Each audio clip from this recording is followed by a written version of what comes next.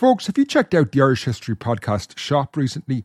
Right now, I have a sale of 30% off everything when you use the code SALE30. So go to irishhistorypodcast.ie/shop and get 30% off everything when you use the discount code SALE30. Millions of people have lost weight with personalized plans from Noom. Like Evan, who can't stand salads and still lost 50 pounds. Salads generally for most people are the easy button, right?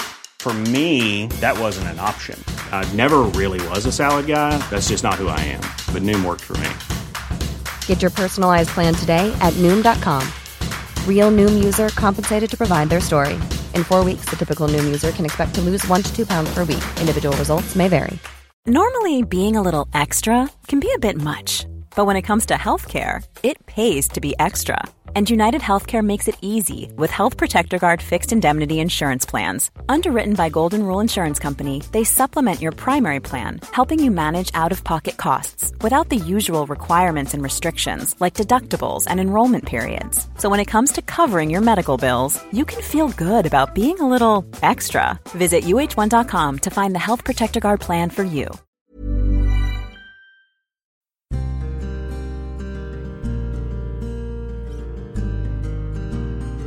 Hello and welcome to the Irish History Podcast. My name is Finn Dwyer, and this is the second part of Secret Societies, Communism and Coal, Life in the Castlecomer Colliery. In the first installation of this series, we looked at the tough life of the miners in the coalfield in the early 19th century and their bitter struggles against the mine owners, the Wandesford family, in the early 1830s. This episode takes us through to the 1840s, and without doubt, the darkest chapter in modern Irish history, the Great Famine. This epoch-changing event transformed life not only in the colliery but across Ireland forever, so the entire episode focuses on the years of the Great Famine, 1845 to 1852. The story of Castlecomer during these years is somewhat different to the experience of other parts of Ireland and is very much related to the way people lived in the coalfields. So first, we'll begin with a visit to the area on the eve of the Great Famine, which began in 1845.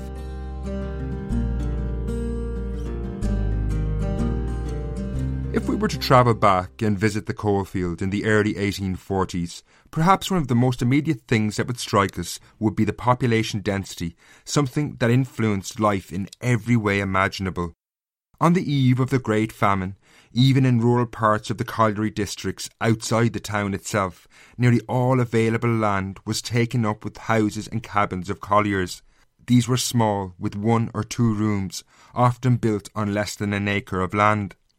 By 1841, the coalfield was the most densely populated rural region in the entire province of Leinster. This was not a recent phenomenon, but had roots decades earlier. You see, since 1815, Ireland had been in the grip of an ever-deepening economic recession. While the root causes are complex and beyond the scope of this show, one important contributing factor was the policy of the British government towards Ireland. Since the Act of Union, which came into force in early 1801, all decisions relating to Ireland were taken in the Parliament of Westminster in England. Unsurprisingly, the government pursued a policy that saw Ireland's industry run down so it would not compete with British industry.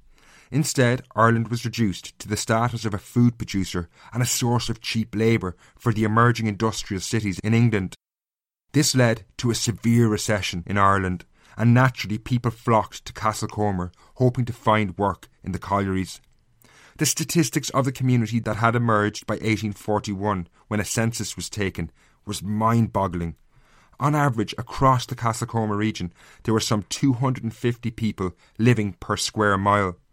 To give some perspective, the national average today is around 180. However, these people were not spread evenly across the area. In some rural parts that were close to the coal pits, the population reached 850 people per square mile. One report claimed that Castlecomer contained a population greater than any city or town in Ireland, Dublin and Cork excepted. To make matters worse, little thought or planning had gone into how or where these people lived. Many of those who arrived into the region found themselves living in little more than temporary encampments of poorly built cabins, in already cramped coal mining areas. The difficulties this created only increased in the 1830s as the recession increased. As the wider economic depression deepened, the coal mines struggled and pits frequently closed. Increasingly, miners found themselves out of work and often left the coalfield looking for work elsewhere, leaving destitute families behind in an increasingly heavily populated, impoverished region. With work scarce, many scarcely had enough land to grow potatoes, the only crop that was nutritious and bountiful enough to survive on. That said, it's important to note the issue wasn't overpopulation, but rather how society was structured and how the population was centred on specific areas. By the late 1830s, it was increasingly predicted that not just Castlecomer, but indeed much of Ireland, was increasingly unstable.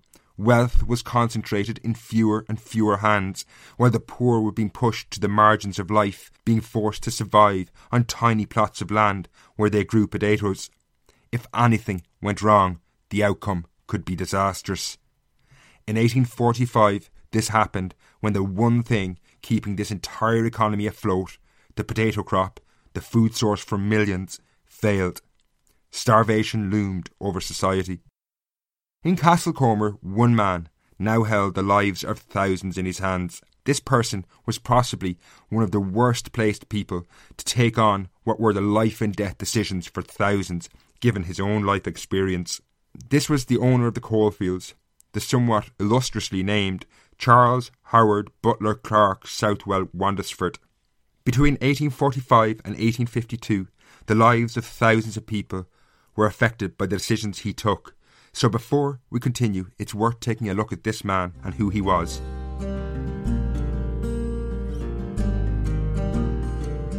Charles Wandesford, born Charles Butler, certainly had lived a life less than ordinary.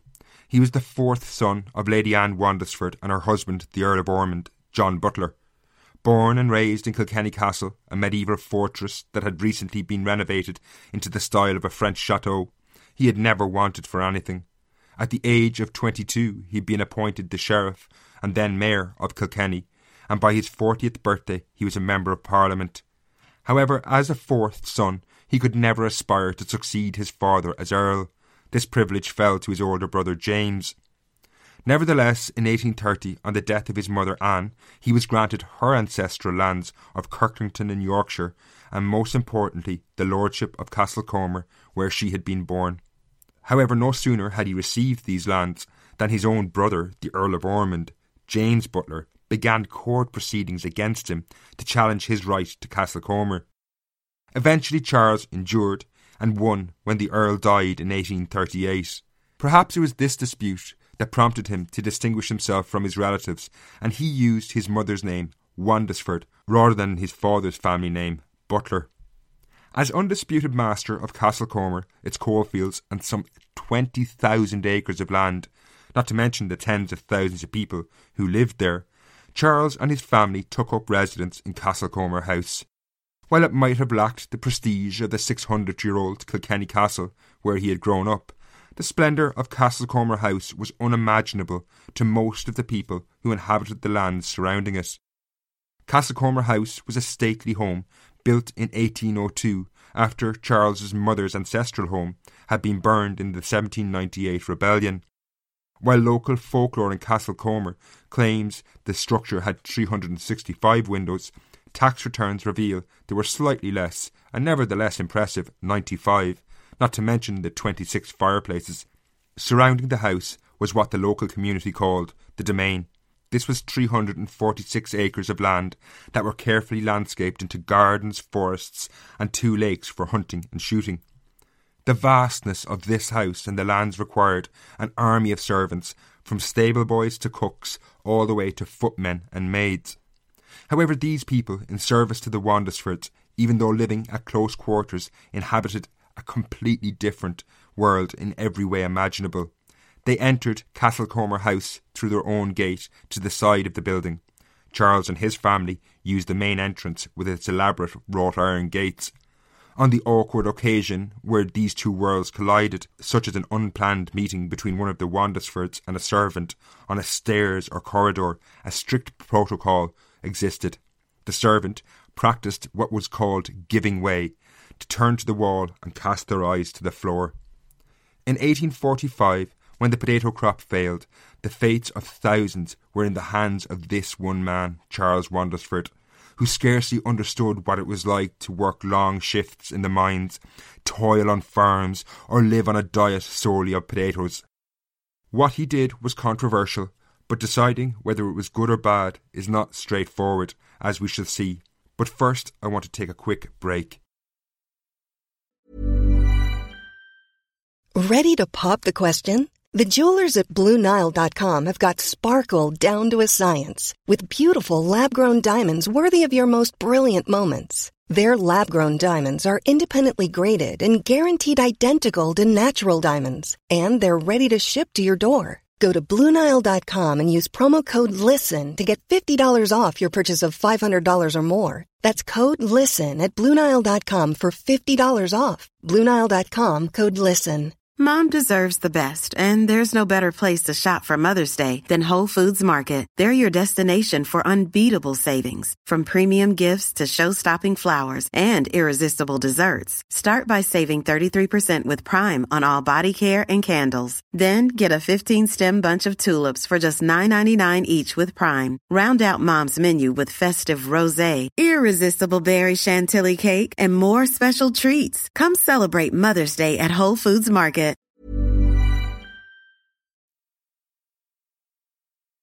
While Charles Wandesford did live worlds away from the reality of those who struggled to survive in his coal fields, he, unlike his ancestors, did take a proactive approach to how the mines and his lands were run. We saw in the last episode how in the 1830s he had attempted to change the way the mines operated. These attempted changes, however, had failed after vociferous protests and an assassination of a mine manager. While this was an attempt to change the way people in Castlecomer worked, he had simultaneously been trying to change the way they lived. Charles Wandesford did recognise that too many people were living in the coal districts on plots of land that were simply too small to survive on, particularly as the mines became an increasingly unreliable source of income in the 1830s.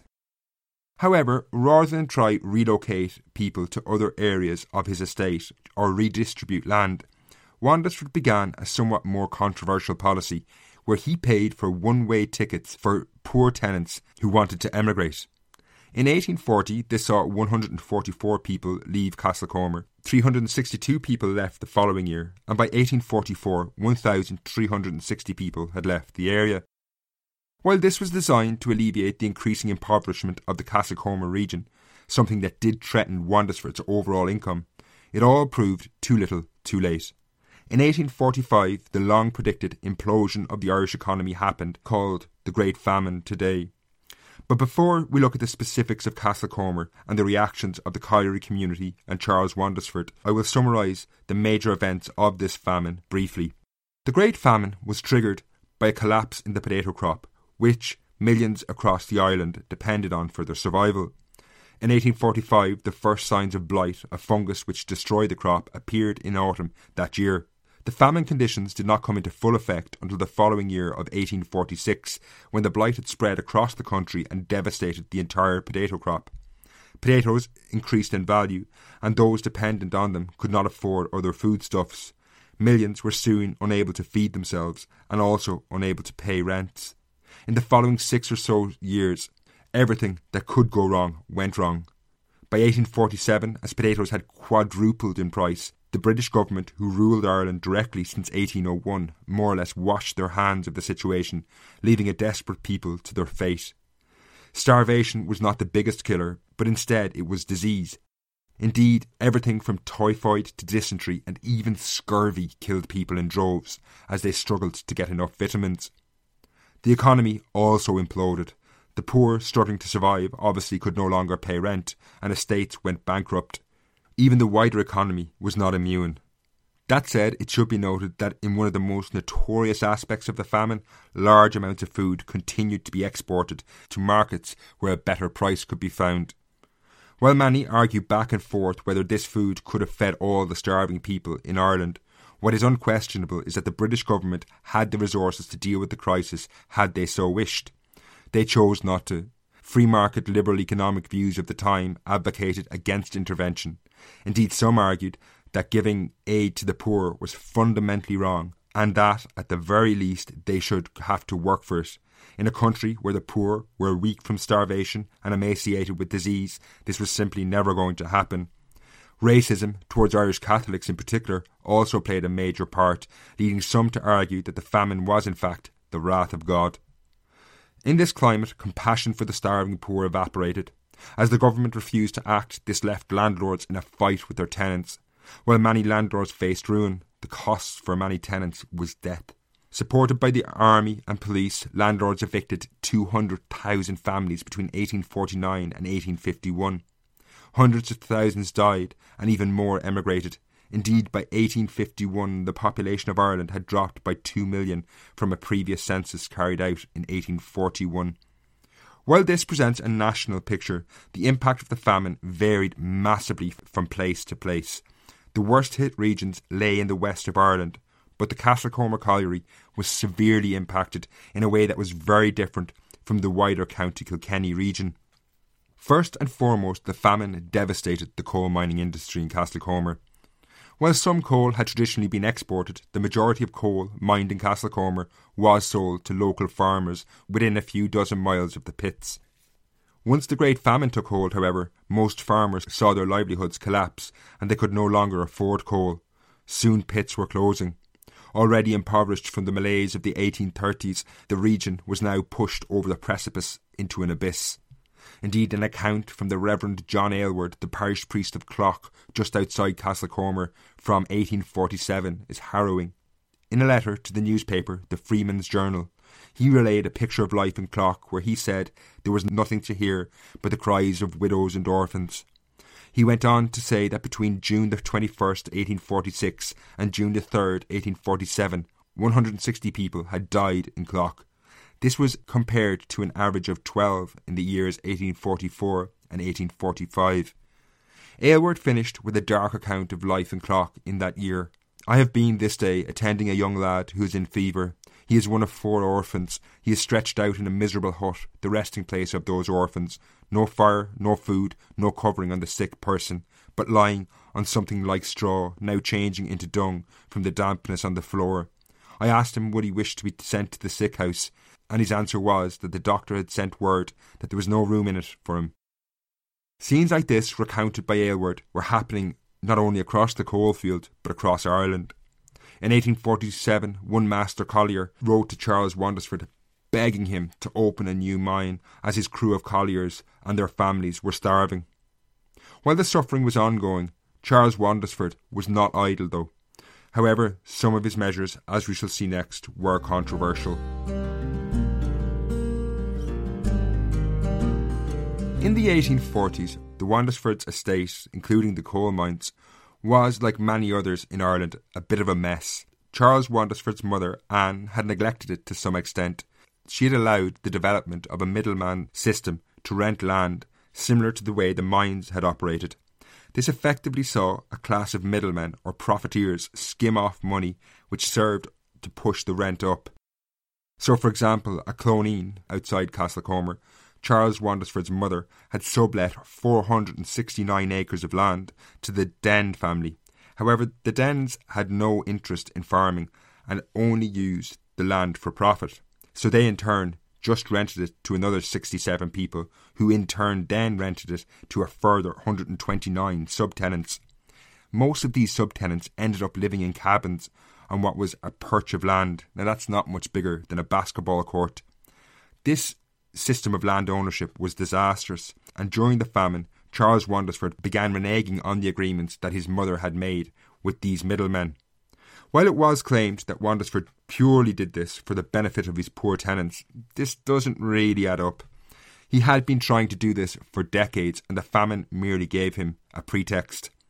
The middleman system was highly unprofitable for his family as well. Much more controversial, and a policy that had a much bigger impact on the colliers, was that of assisted emigration. As we saw earlier, since about 1840, Wandesford had started a scheme where he paid for tenants, particularly those who were impoverished, to emigrate. This saw him purchase one-way tickets to the USA or Canada. Assisted emigration heavily focused on the districts with high populations, particularly the mining district of Moyne Row, which lay just to the northeast of Castlecomer. Indeed, in 1847, known as Black 47 in Irish history, 83 families left that area through assisted emigration. Over the course of the famine, the population of Moyne Row dropped from 2,022 people to 947. It's impossible to imagine how this would have changed and disrupted life. Imagine in the space of 5 years, more than 1 in 2 of your neighbours, many of whom are close family, had died or emigrated. This policy of Wandesford's is and was deeply controversial, as it tore communities that had existed for centuries apart. However, through this assisted emigration, Wandesford undoubtedly did save lives. Had he simply evicted tenants, they would have been much more likely to die. Neither was it a policy that was cheap for him. He did spend around £10,000 during the famine to buy tickets to America. However, before you make up your mind about his motives and whether it was a good or a bad policy, there are other factors worth bearing in mind. While Wandesford did pay £10,000, he was benefiting in the long run. Before he agreed to pay for a ticket, he did have one condition. The tenant in question had to give up their lease and all rights they had to land in Castlecomer, and once they left, their houses were pulled down. This was to ensure they could never return. In this process, Wandesford was able to clear land and restructure his estates into much more profitable holdings for his family. It should also be noted that he did issue eviction notices as well. In 1851, several dozen people, including the Reverend John Aylward, the parish priest of Clough mentioned earlier, were evicted. For me, though, I suspect he had other, deeper motives in his emigration policy, which was linked to his experiences of the coal mines in the 1830s. In the last episode, we saw how he had tried to restructure the entire Castlecomer colliery, and this had resulted in a violent upheaval and resistance from the mining community. Indeed, one of his managers, Mr. Potts, was assassinated. You can hear the entire story of that struggle in part 1 of the series. By paying for emigration, Wandesford, though, not only cleared the land and allowed him to open up bigger holdings that were more profitable, but it also rid him of many of what he would have seen as the troublesome colliers and their families who had caused him so much difficulty. Indeed, through 1848 and 1849, while Wandesford was assisting emigration on the one hand, he had agents busy across Ireland attracting new miners to come to Castlecomer to work in the collieries. This does lend itself toward the idea that he was eager to get rid of some of the existing colliers. We will never know how conscious this policy was, but intended or not, it definitely resulted in restructuring of the mining districts and seems to have given Wandesford an upper hand over his once militant miners. Indeed, during the famine, the conditions in the mines appear to have been deplorable.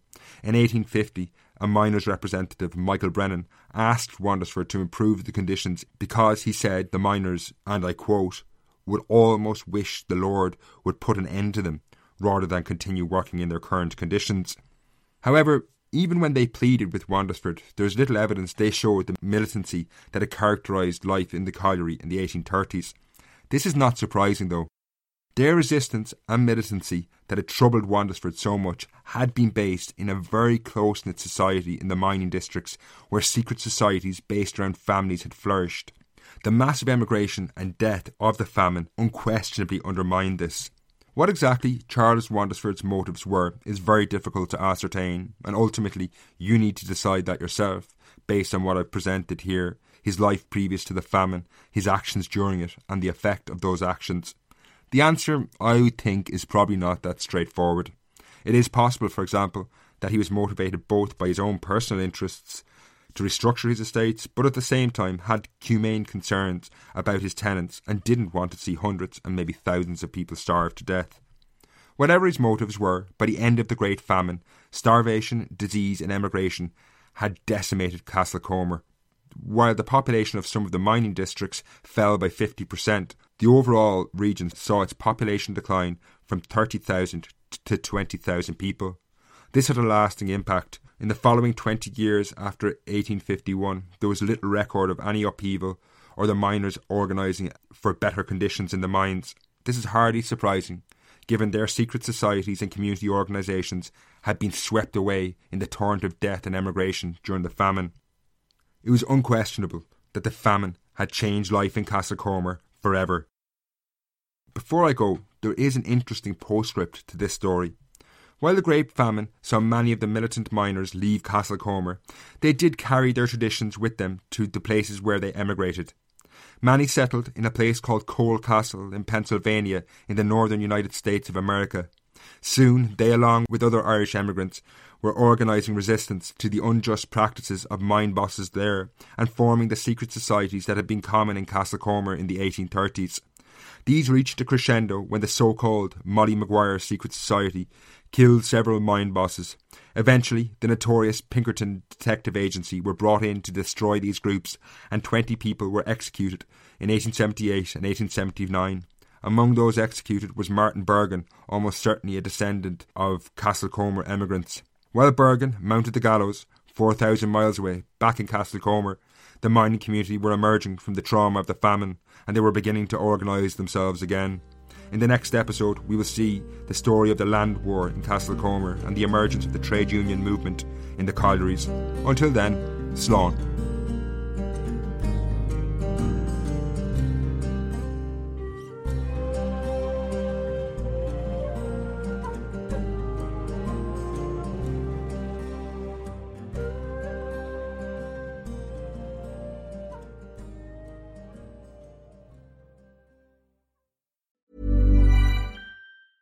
Even when we're on a budget, we still deserve nice things. Quince is a place to scoop up stunning high-end goods for 50 to 80% less than similar brands.